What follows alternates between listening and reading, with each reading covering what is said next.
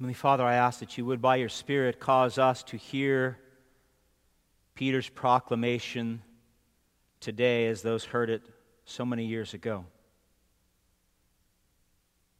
That we would not only believe, Lord, but we would trust that Jesus Christ reigns upon the throne from heaven. That he has given his life, that he has shed his blood so that sinners like us can overcome the battle that rages in our own hearts against you. We ask, Lord, that you would make this truth known to us so that we can live today and every day as faithful followers, wanting and desiring to know thy will and then do it. Father, we praise you for the resurrection and ascension of our Lord and Savior.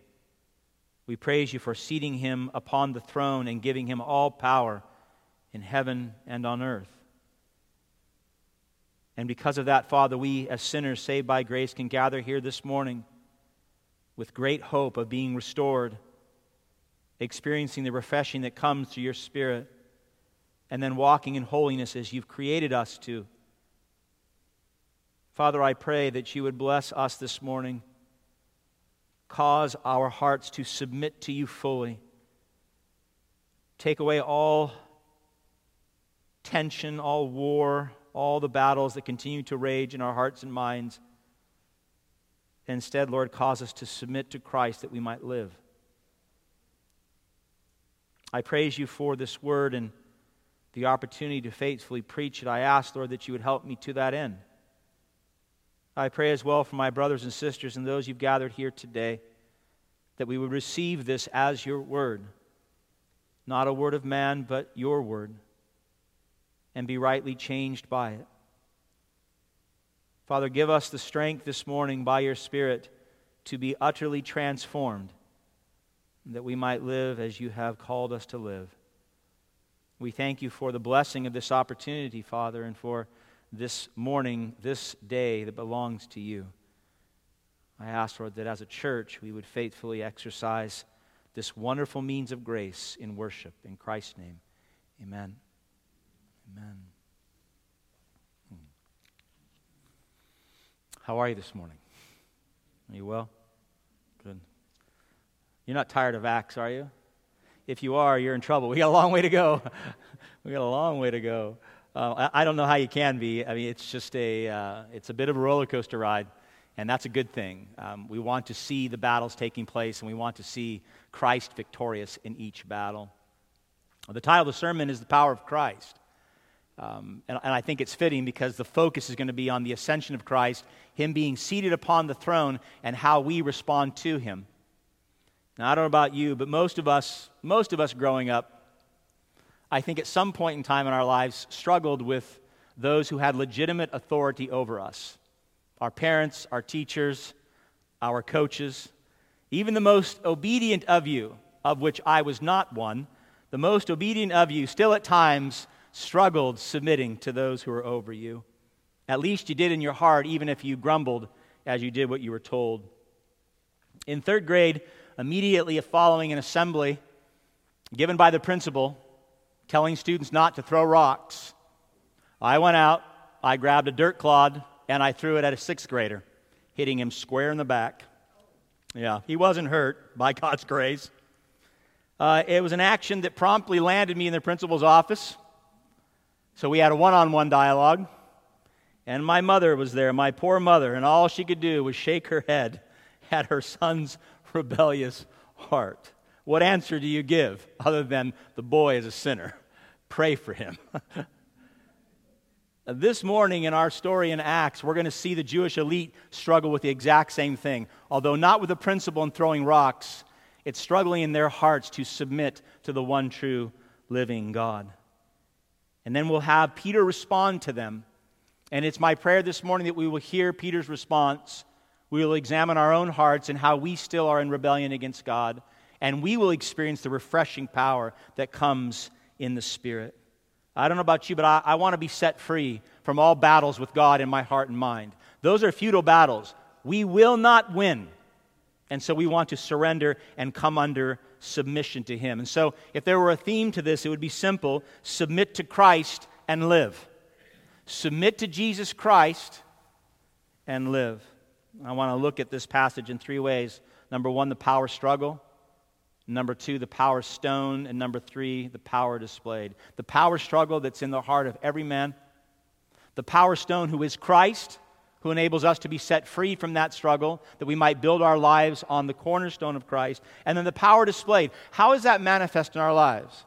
What does that look like? Will we live differently in light of the work of Christ in changing our hearts and minds? I believe so.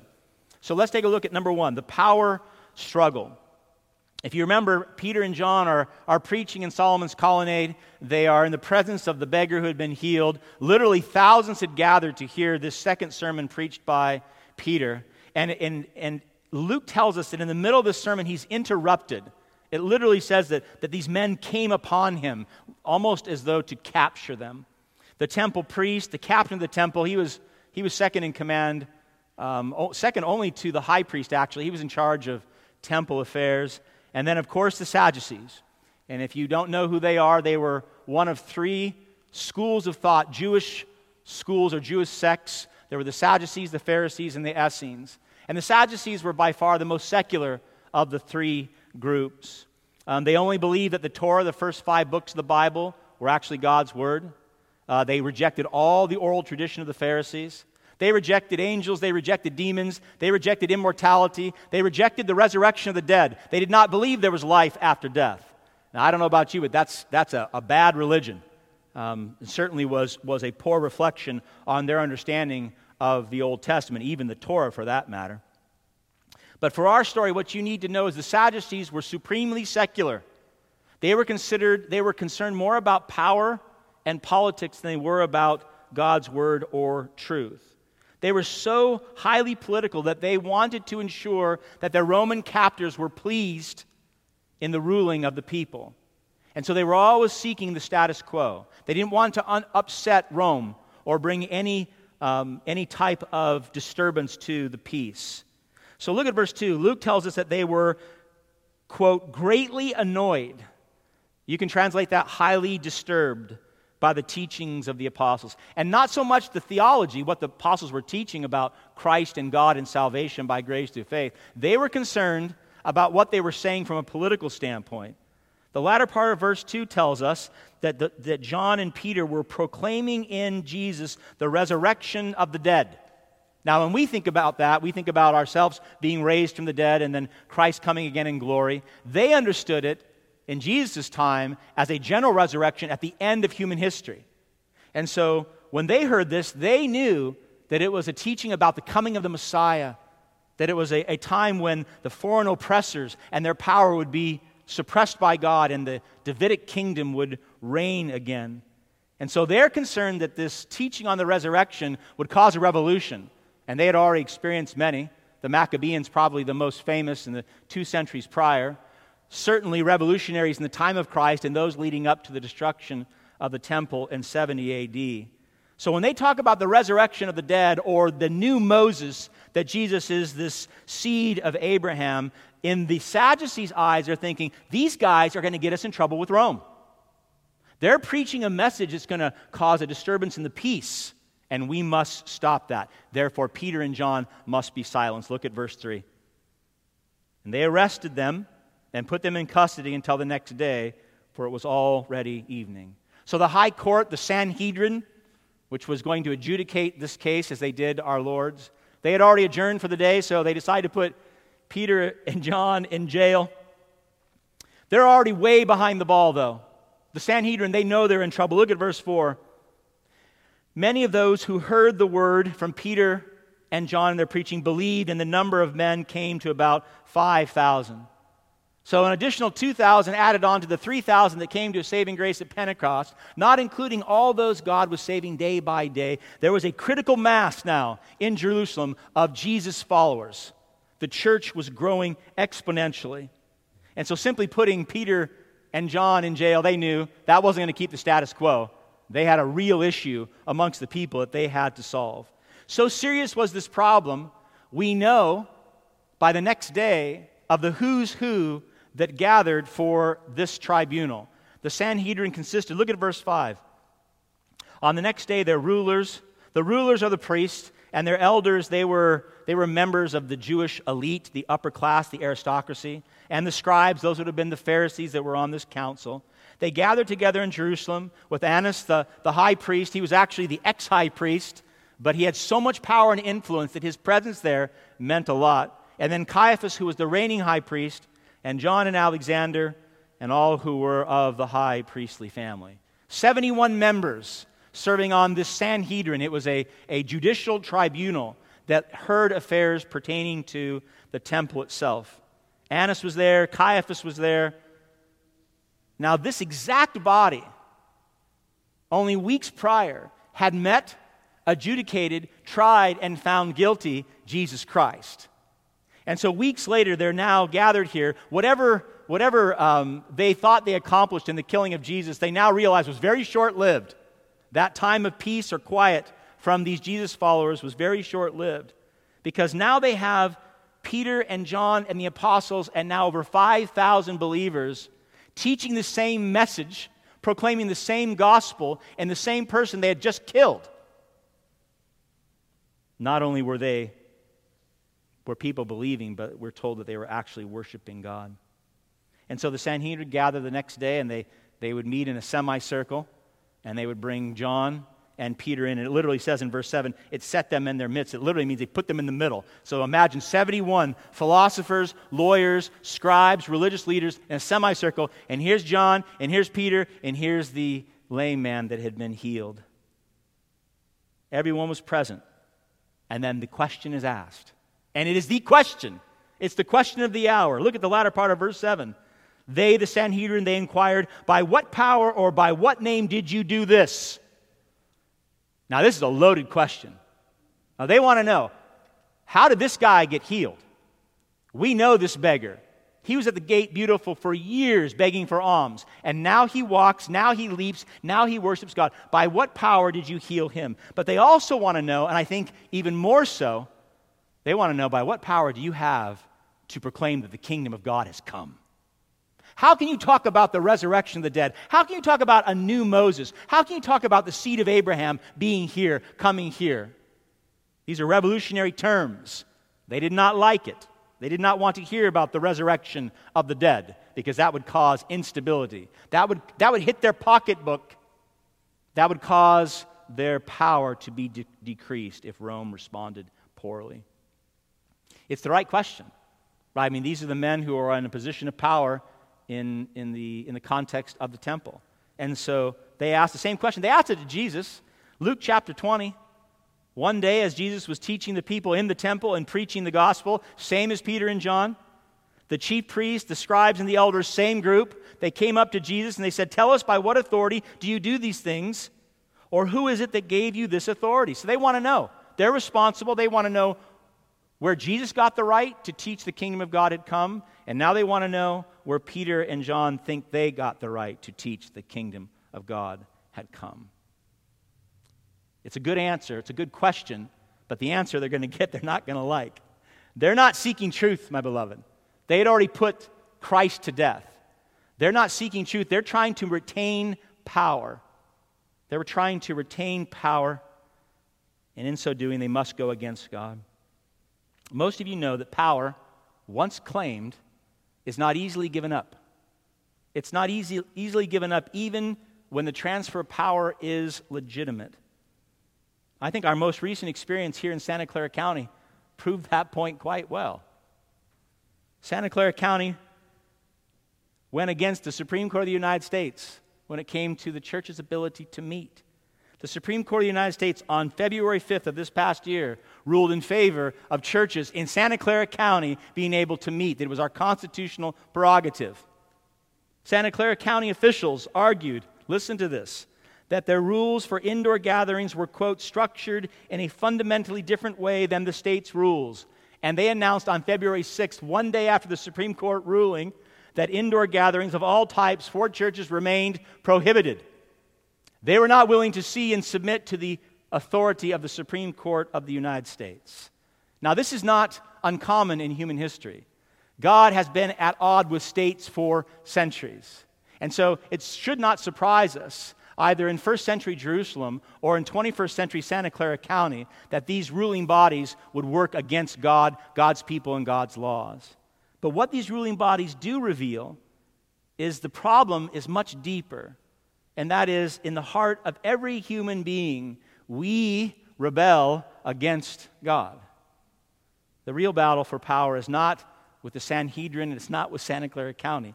The real battle is in the human heart. My beloved, wasn't this the problem in the very beginning? Wasn't this the problem in the garden with Adam and Eve? Adam and Eve, instead of submitting to God, they wanted what? They wanted to be like God. They wanted to run their lives, live their lives as they saw fit, not in submission to their Creator who was good and wanted to bless them eternally. And so when the gospel of Jesus Christ comes along, and it says very clearly in Matthew 28:18 that all authority, listen, all authority in heaven and on earth, including the human heart, has been given to Jesus, you're going to have conflict. You're going to have conflict in the heart of every man, because if Christ reigns and he has ultimate power, then if we rebel against him, we're rebelling against God. We all, like Adam and Eve, desire self-rule. We all do. Every time you sin, you are exercising that desire of self-rule. Every time that we sin, my beloved, we are engaging in a power struggle against the Creator of the universe. Remember, God created us in His image to reflect His image, His love, His beauty, His majesty, His grace, His justice. But as a result of the fall, our hearts want to live another way. We want to live as we think best. But our best is not truly best. God knows what is best for us. He's given us the Word of God and the Holy Spirit that we might live in accordance with His will. What is best for us and according to our hearts and minds is usually sinning against God. And so the primary struggle here, and I would argue in our own hearts, is not truth. It's not trying to decide whether or not Jesus Christ is Lord, that He did die, that He did rise, that He does forgive those who repent and believe. The real struggle, if we're going to be honest, is giving up power. We don't want to give up power. We don't want to submit to anyone or anything that's over us. Romans 1:21, Paul made this statement about all mankind. For although they, mankind, knew God, they did not honor Him as God. They did not submit to Him as God. And so any sense of power that we want to claim independent of God, it's a false sense of power. Christ is upon the throne, not you and not your heart. And that's why the message of the gospel is, it's really why it's so violent. It's not that God sent a man to die for our sins, that man died and entered the grave and then on the third day rose. It's not that He ascended into heaven and that He's seated upon the throne. These are not the outrageous claims of why we reject God. We reject God because that means He has authority and power over us, and therefore we hate Him for it. We cannot and do not want to submit to anyone or anything, just like the Sanhedrin, because that means that we must relinquish our power. So the first thing we see in the Sanhedrin's question, by what power or by what man or by what name did you do this? The universal power struggle is revealed between God and man, between you and God. And so the question for this morning, I think for us is, does Peter have an answer for us?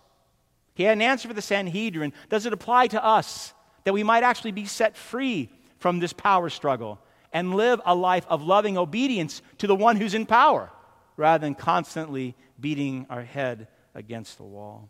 Point number 2, the power stone.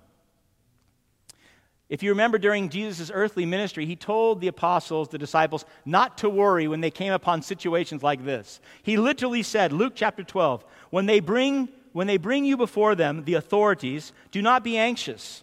He said that the Holy Spirit will teach you in that very hour what you ought to say. Now, I imagine that John and Peter, the night before in jail, are going, what are we going to say? What's our defense? And then by God's grace, they remember what Jesus said and said, relax, go to sleep, get a good night's sleep. The Holy Spirit will speak on your behalf. Look at verse 8. Jesus was faithful and the promise came true. Verse 8, then Peter, filled with the Holy Spirit, said to them, rulers of the people and elders, if we are being examined today concerning a good deed, done to a crippled man, by what means this man has been healed. Verse 10, let it be known to all of you and to all the people of Israel that by the name of Jesus Christ of Nazareth, whom you crucified, whom God raised from the dead, by him this man is standing before you well. Not the name they wanted to hear. Weeks prior, they had put this man to death, and now he's back before them, and they're declaring that this man is well because Jesus Christ, whom you killed, whom you crucified, God raised from the dead and made this man well. And so Peter, if you notice, rather than defending himself, he preaches another sermon. Right? And that's what he's going to do. He's a preacher. So he doesn't defend himself. He preaches another sermon. They want to know by what name and what authority you're exercising this power. And Peter says to them plainly, let it be known to all that by the name of Jesus Christ of Nazareth, this man stands before you well. Make no mistake, he said, it's not me and it's not John. It's Jesus Christ. And he points to this man. I mean, they're in a courtroom. He's exhibit A, right? He's the only exhibit there. And he's perfectly healed. And they know, they cannot deny this fact. Even their power-starved, power-hungry hearts cannot deny that a miracle had taken place. And so Peter takes the opportunity, I'll answer your question. And he does. And he's also going to convict them of their sin. Why? Peter wants them saved. He wants the 71 sitting on that tribunal to come to a saving grace too. So he answers their question and he brings conviction. Look at the latter part of verse 10 again. By the name of Jesus Christ of Nazareth, whom you crucified, by the way, and by the way, whom God raised from the dead, by him this man is standing before you well. And so now the judges are on trial. Now the judges are on trial. Not for a good deed, not for healing a man, but for the most evil deed ever exercised in human history, for the murdering of a sinless man, God's Son, their Messiah. Their Messiah. It was these exact men, Annas, Caiaphas, and the others, who literally handed Jesus over to Pilate, as we saw last week, to be crucified. These men, directly responsible for the execution of our Lord. They murdered him through Roman crucifixion. And then God did what? God raised him from the dead and exalted him into the heavens. God said he will not stay dead. And so Peter's saying, this man is well because Jesus Christ, whom you killed, is seated upon the throne, and he made him well. He made him well. The apostles had the authority to cast out demons, to heal the sick, and to proclaim the gospel of repentance and faith in the name of Christ, because Christ is seated upon the throne. And so Peter and John are establishing a power structure here. He's not denying the Sanhedrin's power, but he said there is a person, a name that is above all names. There is a Lord of Lords and a King of Kings. It is Christ. He's on the throne, and that means he's above you. He's above you, Sanhedrin. And in order to validate this, of course, what's Peter going to do? He's going to draw from their scriptures. So he goes to a messianic psalm, Psalm 118, in order to establish that Jesus Christ, whom they crucified, God did in fact raise from the dead and is now seated upon the throne. In verse 11, he's quoting, I'm going to read to you verses 22 and 23 from Psalm 18, but this is the quote. The stone that the builders rejected has become the cornerstone. This is the Lord's doing. It is marvelous in our eyes. And so Peter draws upon a building and the analogy of a building and the building up of a structure in order to do two things. One, he wants to establish their guilt. And number two, he wants to establish Jesus as the Messiah. So in this building analogy, the Sanhedrin, they're the builders. You don't want to be the builders in this analogy because the builders rejected the stone. How did they reject him? They had him crucified. But God would not leave it like that. God came along and said, you rejected the stone. I'm going to raise him from the dead, seat him upon the throne. So he not only is the stone, he is the cornerstone. In architecture, that means he was the most important piece in the building, in the structure. The cornerstone was the stone that was put down first, and all the other stones would be built up upon that. The cornerstone was necessary for the building to survive and be sustained. And of course, Christ is the cornerstone of the church, and we are the stones being built up upon it. God's people built upon the rock of Jesus Christ. They rejected him. God raised him up. What a painful testimony to this council. they found that they were now in opposition against God. If what Peter said is true, and it's really hard to argue against him because, remember, Exhibit A is there, the man was healed. And if what Peter's saying is true, then this stinging rebuke should have brought the full weight of God's word upon them, that the man they killed is in fact reigning from heaven. What I find so striking about this is the silence of the Sanhedrin. Luke does not record a single word. These are lawyers, these are politicians, these are philosophers, these are men who love to talk and love to talk publicly, and they do not offer one word in their defense. Not one word to try to justify the killing of an innocent man whom they knew to be innocent. And not one word to prove that his resurrection was a sham. I mean, certainly they would have, right? I mean, we're at a critical mass now, 5,000 plus people following this movement, this Jesus movement. All they had to do was produce a body. Produce a body. Peter goes away, John goes away, the apostles go away, the church goes away. Why didn't they produce the body? There was no body. Right? The body was raised from the dead and the body was ascended into heaven. That body was alive and well and reigning with God. And so they were silent because they knew. They were without excuse. They knew they participated in the murder of man who now reigned with God. But just as Peter did in the sermon the day before, he does here with these men. I love the apostle's heart. He wants them saved. Look at verse 12. He says to them, after convicting them, he says, and there is salvation in no one else, for there's no other name under heaven given among men by which we must be saved. Notice he says we, that we the apostles, we the church, and we, you, the Sanhedrin. He includes them. It's an invitation to repent and believe. And the day before at Solomon's colonnade, he said this to the guilty, remember? Repent and turn back to God so that your sins, putting God's Son to death, that your sins may be blotted out and that times of refreshing may come from the presence of the Lord. He's saying repent and be refreshed. Repent and be saved by God. In other words, Peter is saying, listen, the same power that healed this lame beggar that you know and will not deny is the same power that can save your soul. There's a word play that Luke does here that we kind of lose in the English. In verse 9, it says the healing of the beggar. This man has been healed. The word in the Greek is sozo. He's been healed. He uses it again in verse 12. Same word for those who can be saved, sozo, in Jesus' name. And so he's saying, same God, same message, same power that healed this man's physical infirmity can heal your spiritual infirmity. In other words, he is giving them great hope.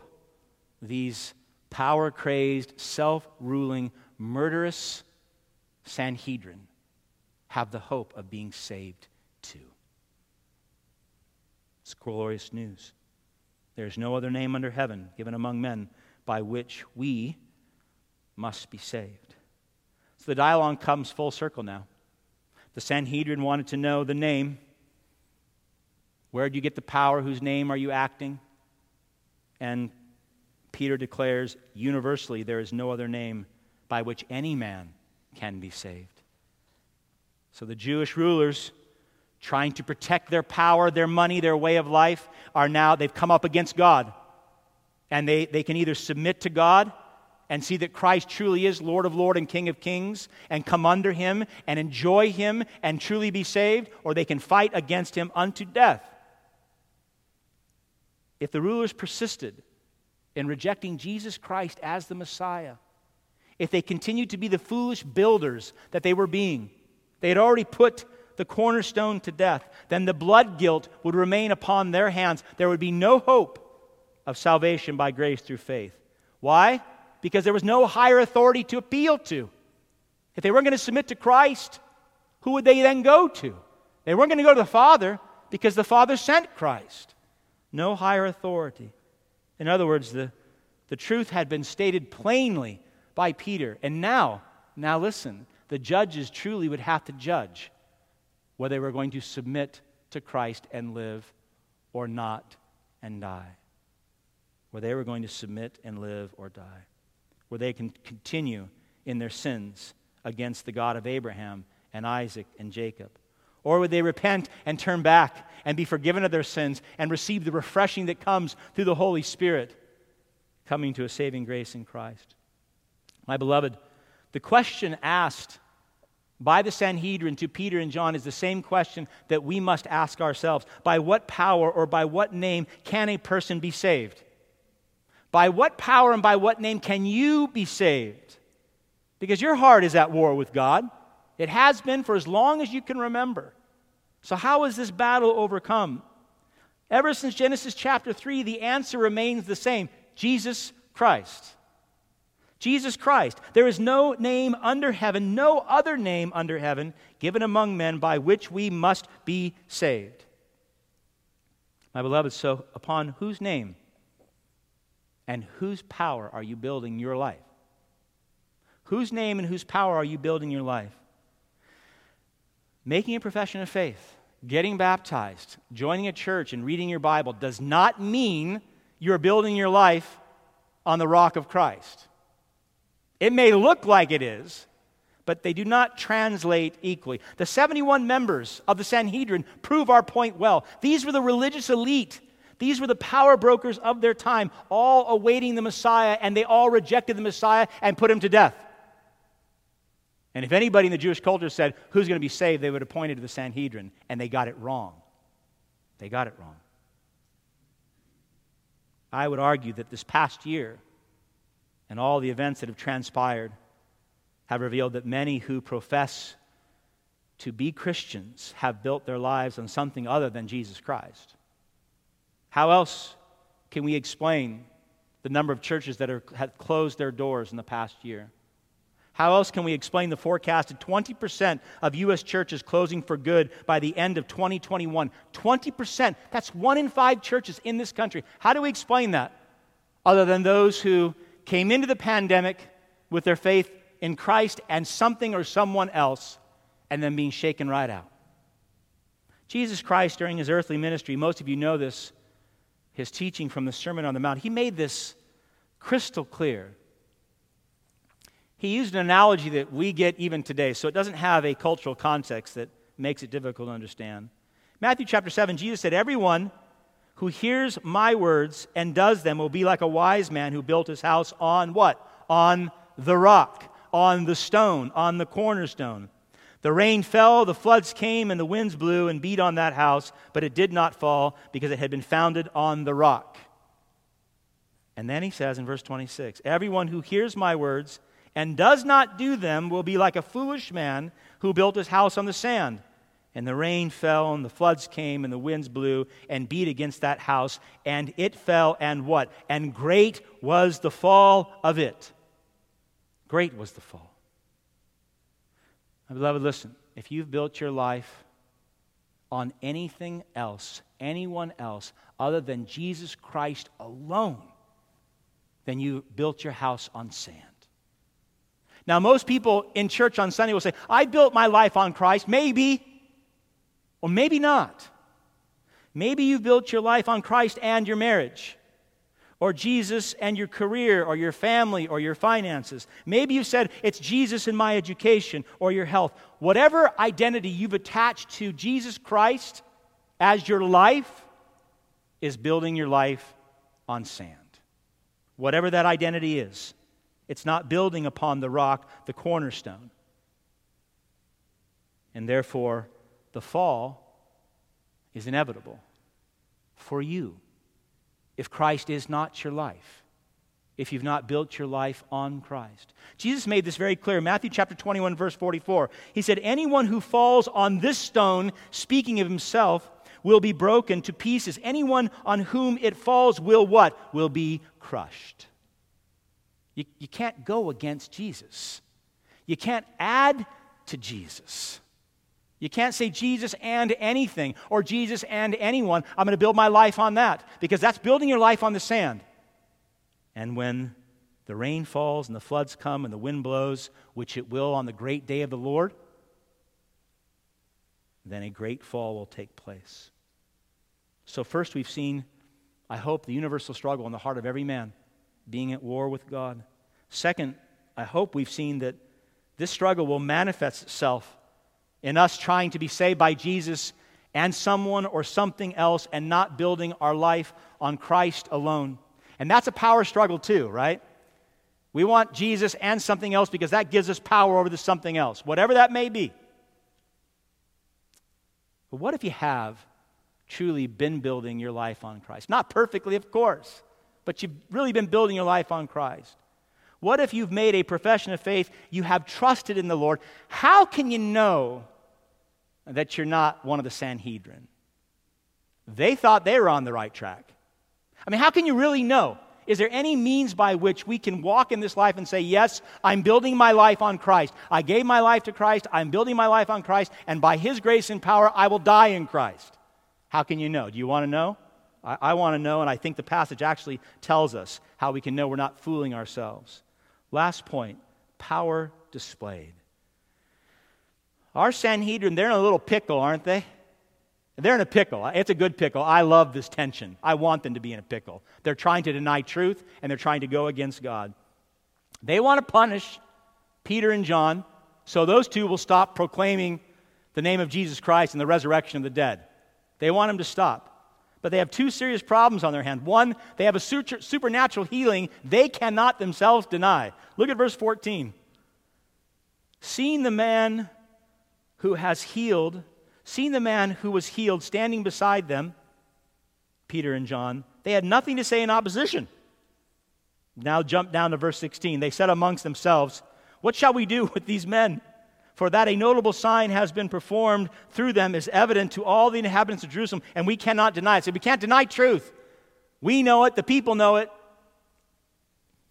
But they also had a public relation problem on their hand. Remember, their primary concern is status quo.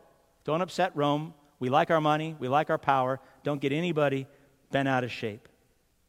And yet, 5,000 or more had already heard and already believed the apostolic message. So what are they going to do? They can't punish them. So look at verse 21. This is the grand decision from the great Sanhedrin, Annas, Caiaphas, and the priestly family there. When they had further threatened them, stop, no, really stop, no, really. It's like the child at the park, where the parent says, let's go, it's time to go. No, it's really time to go. Obviously, it's not time to go. They further threatened them, the apostles, and then they let them go. They let them go, finding no way to punish them because of the people, for all were praising God for what had happened. The Sanhedrin, they're fighting against truth. They knew it. They were fighting against truth, but did not want to relinquish their power. They were fighting against the truth of a critical mass of Jesus followers rising up in light of the work of God, the outpouring of the Holy Spirit, and yet they would not accept it because in so doing, they would have to forsake their positions of power and authority. In other words, they were bound. They were bound by their pocketbooks. They were bound by their lust for power. They couldn't get Peter and John to recant. They couldn't get him to stop. Both men displayed beautifully for us that they, in fact, were building their lives on the cornerstone of Christ. They refused, even in the midst of this tribunal, whom they knew was responsible for putting their Lord and Master, Jesus Christ, to death. They stood here amongst these men, testifying as witnesses to the life, death, resurrection of Jesus Christ. Now, in this passage, Luke reveals three characteristics of Peter and John that I would like us to contemplate before we close. And I want you to ask yourself, is this how I'm living my faith in Christ? Do these characteristics belong to me that I too might know that I am building my life on the rock? That I can look at how I am living and know that my life is being built upon the rock instead of the sand. The first characteristic we see in verse 13, and that's boldness. Boldness. Look at verse 13. Now when the Sanhedrin, saw the boldness of Peter and John and perceived that they were uneducated, common men, that's humble, the Sanhedrin, were astonished. They were astonished. Boldness can be translated confidence. In other words, they presented themselves as authentic witnesses to the truth and therefore were to be taken seriously. Now, the Jewish leaders, again, this is just being replicated. You remember this. They had the same dialogue with Jesus at the Feast of Booths. John 7:15. The Jews marveled at Jesus' teaching, saying, "How is it that this man has this learning when he has never studied?" Well, he had never studied with them, but he had certainly studied. Peter and John were not graduates of any of the Jewish schools of thought. They weren't the Sadducees, they weren't the Pharisees, they weren't the Essenes. They had not studied under a notable A-list rabbi. They were uneducated, common men. That's a true statement, depending upon how you define uneducated. And yet they were confident and bold in the proclamation of the truth, causing the rulers and the elders and the scribes, look at verse 10, to be what? To be astonished. They were dumbfounded, thinking, where do these guys come from? How do they get this kind of knowledge? How can they speak about eternal truths like this? My beloved, this is a characteristic of someone who's indwelt by the Holy Spirit and familiar with the Word of God. This is a characteristic of every single believer, indwelt by the Holy Spirit and familiar with the Word of God. You remember how brave Peter was before the resurrection. On the night that our Lord was betrayed, Peter 3 times denied knowing Jesus to a servant girl. He was a coward. And yet after the resurrection and the indwelling of the Holy Spirit, he stands before the most powerful tribunal amongst his people, knowing full well that his end may be death like his Lord's. And he boldly testifies to the death and resurrection of Jesus Christ. So did John. They weren't seminary trained. They didn't have their PhDs. They were followers of Jesus, proclaiming simply the gospel of grace. Verse 10, they declared the power of God to save. Verse 11, they declared those people's need to be saved. And verse 12, the hope of salvation in Jesus Christ. The power of God to save, the need to be saved, and being saved in Jesus. I would argue that most, if not all of you, know that message. You know that same message because you have experienced it personally. The simple message that can be boldly and confidently declared from your own lips. So if you know this and you are not willing to be bold in the proclamation of Jesus, then it might be that you've attached something to Jesus' name. That maybe your identity is not solely as a disciple of Jesus Christ. Maybe it's pride. Maybe it's your willingness or lack of willingness to possibly be disliked. Knowing full well that when you proclaim the gospel, that can be relationally dangerous. People might not look at you the same. They might not like you. They might actually say things to you that are hurtful. Whatever it is, though, that you've attached to the name of Jesus that prevents you from being the bold, confident witness that Christ has made you to be, you need to confess it today. You need to confess today that we might be the confident witnesses that God has equipped us to be. So the first characteristic that we see of someone who's truly following Christ is boldness. Boldness. And that, you say, well, I'm not like that. I'm a timid person. I'm a quiet person. I'm a shy person. Phooey. The Holy Spirit, in His power, will make you bold. He'll make you bold. Second characteristic displayed here, which I just love, that they were recognizable as followers of Jesus. Look at the latter part of verse 13. They, the Sanhedrin, recognized that they had been with Jesus. So how did they know? Well, some of them might actually, Jesus that last year, he was in Jerusalem a lot. Said, we know these guys. We remember them being with Jesus. Maybe. They were Galileans. That would have given them away. But I think Luke is saying something to us quite different here. Disciples in the first century were recognized by living the life of their masters. Right? So they were identified as being part of a particular group because they were living just as their masters had lived. And the Sanhedrin had plenty of exposure to Jesus in that last year. They knew how Jesus lived. They knew what he taught. They knew how he healed and how he loved. And so the disciples here are living out that life. They are teaching the gospel of grace. They are serving and ministering to those in need. They're healing people who haven't walked for 40 years. And so they are recognized as being men who had been with Jesus in the way they were living their lives. My beloved, your ability to be recognized as a follower of Jesus Christ will be contingent, listen closely, will be contingent upon the amount of time you spend with Jesus. Your ability to be recognizable as a disciple of Jesus Christ will be contingent upon the amount of time you spend with Jesus. Just like these men, For 3.5 years, day after day, they lived with him, they ministered with him, they ate with him, they performed miracles in his name with him. And so they exuded Jesus. Not a single supernatural experience that we like to talk about today. And I hate to break the news to you, not an hour-and-a-half gathering on Sunday morning. That will not make you recognizable as a follower of Jesus. They were recognized because they spent time with him. It's the same for us. The time that you spend daily in his word will shape you to be recognized as a disciple of Jesus Christ. The time you spend faithfully praying to God, praying through his word, meditating through his word. The time that you spend amongst believers, worshiping God like this, engaging in ministry, will make you recognizable. Your words will be like Christ. Your motives will be like Christ. You will serve like Christ. You will. You'll come along people who are hurting and you'll lift them up. You'll come along those who are in sin and you will lovingly hold them accountable. You will be someone who builds up the very body of Christ. But the converse is equally true. If you are not in the Word and you're not in prayer and you're not amongst God's people, and this is your sole contact, your sole religious point once a week, then you will not look like Jesus. It will not be sufficient. Your flesh, not your spirit, the spirit that reigns in you, will be noticeable to the world. Now, that's not what we want the world to see. We want to see the Holy Spirit dwelling in us. We want people to be astonished too by how we live our lives. So 2 characteristics: boldness in the faith, being recognized as a follower. Are you? And I'll give you one more and close. The inability to remain silent.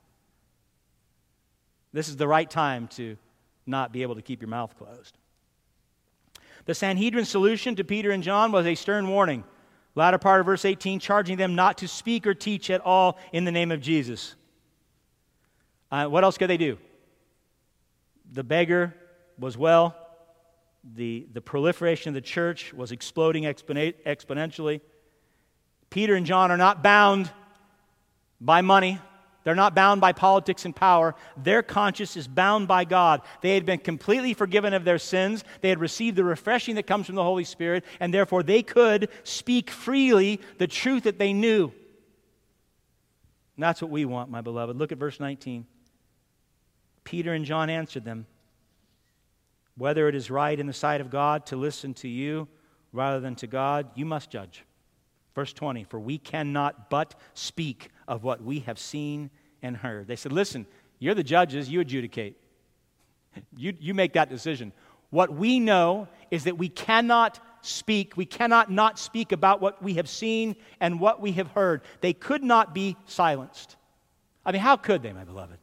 For 3.5 years, they walk with Jesus. They see miracle after miracle after miracle that utterly changed their lives.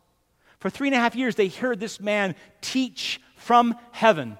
These were divine teachings from the divine God-man. For 3.5 years, they saw the love of God incarnate in a man and how that was exercised in his care and concern for broken humanity. They witnessed his crucifixion. They witnessed his burial. They witnessed his resurrection, and for 40 days communed with him in resurrected form. And then they stood there and they saw him ascend into heaven in the glory cloud, knowing that he now is seated upon the throne.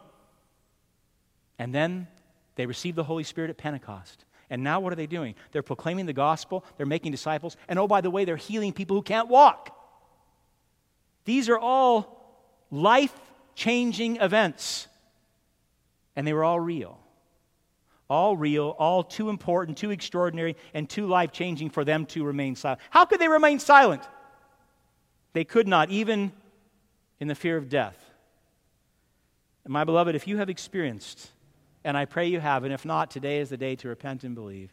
If you've experienced the life-altering miracle of being forgiven of your sins, if you've experienced the indwelling of the Holy Spirit coming upon you, and now you know yourself to be a son or daughter of God, no longer at war, no longer an enemy of the Lord, but by grace through faith in Jesus, utterly and completely healed,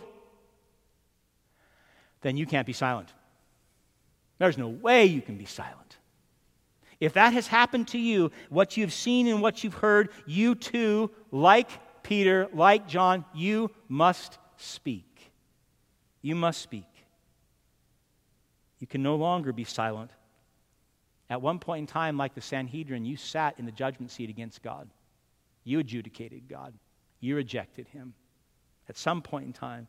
But God, by the power of the resurrected Lord, through his death and resurrection, he plucked you, if you know Christ, he plucked you out of the scoffer's seat, and he healed you completely, forgiving you of all your sins, bringing you into the community of Father, Son, Holy Spirit, and now the church, loving you infinitely, that you might love him in return, and giving you joy, real joy.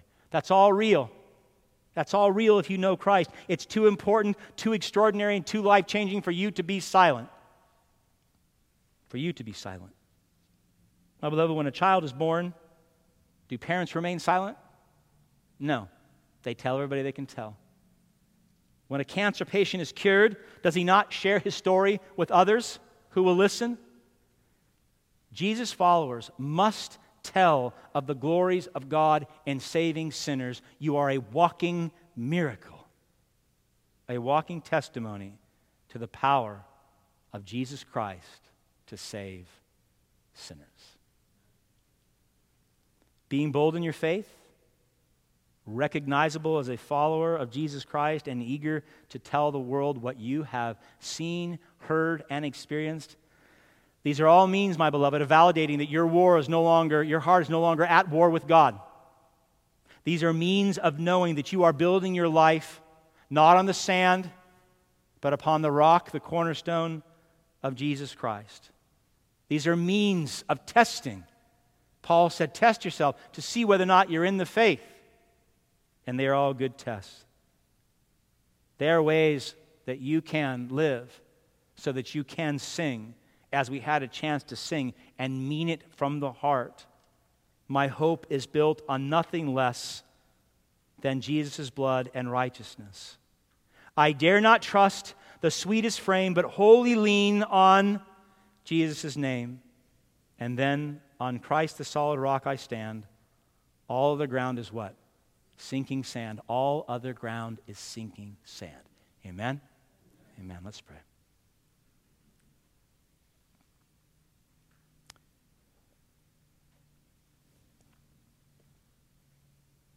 Heavenly Father, we ask that you would forgive us this morning, not for rejecting truth, but for refusing to relinquish power. It is not only foolish, Father, to go against your will because you are God. It is also detrimental to our own lives, to our families, to this church and this community. Lord, what you have commanded us to and what you've equipped us to be is best for us. And so I ask, Lord, that you would be gracious with us this morning, that we would not be like the Sanhedrin, staring truth in the face and yet not submitting because we want to retain the power to live as we see fit. Forgive us, Father, for reading your word or coming to you in prayer and knowing full well we will not submit on certain areas. I ask, Lord, for a complete and total submission to Christ that we might live. I ask, Lord, that you would make us humble, that you would give us hearts that see clearly that we are not God and that you are gracious and loving, and that you sent Christ that we might not only live eternally but live in him now. I pray, Lord, that you would make us as a church bold in our faith, recognizable as disciples of our Lord, and eager to tell the world what we have seen and heard, because what we have seen and heard is amazing. I ask, Lord, that you would open our mouths, that we would bring this gospel testimony to our friends and family and our neighbors, that they too might repent and believe and put their faith in the name of Jesus Christ. We ask that you would do that, Lord, for your glory in his name. Amen.